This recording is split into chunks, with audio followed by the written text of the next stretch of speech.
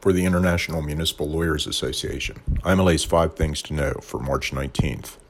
Today we'll mention a couple of cases that involve fire departments.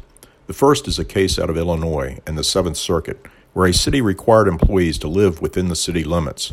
A firefighter for the city had a residence in the city, but rented out all but basement living quarters to a family and received mail there, ostensibly maintaining the residency. However, the firefighter actually slept at another of the firefighter's homes in another city with the family. Resident? No, you're fired. In California, an intermediate appellate court was asked to review a substantial jury verdict against a fire department for age discrimination.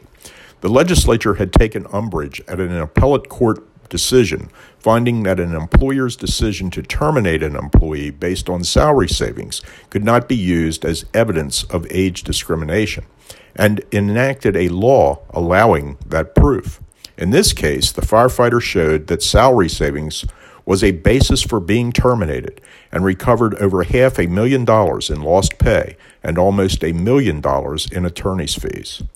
Moving away from fire, but also in California, an intermediate appellate court reviewed the question of whether San Diego could allow wireless sites in its parks despite charter language requiring that dedicated parks could not be converted to other uses without a referendum. The court concluded that allowing the wireless sites did not run afoul of the charter, as the use did not change the overall usage from a park. Congratulations to City Attorney Maura Elliott and Glenn Spitzer, Deputy City Attorney, for a great win.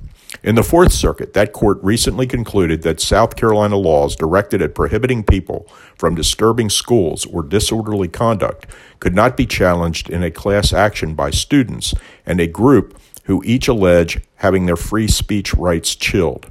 The lower court found the complainants lacked standing. Not so, the 4th Circuit panel that reviewed that decision held. For chief legal officers and their top deputies, we're having a really interesting and dynamic program at the seminar. The program will feature discussions on law office management issues such as document management software, the opioid crisis, and leadership. The leadership program may be one of the most interesting we've ever presented, as you'll learn leadership and management principles learned from preparing for and racing in the Iditarod from Gunnar Johnson, City Attorney for Duluth, Minnesota. Don't wait to register for that program or the hotel and our seminar. Get more from IMLA by joining. Not a member? Contact us. Sign up at www.imla.org. Have a great day and make it an inspirational one.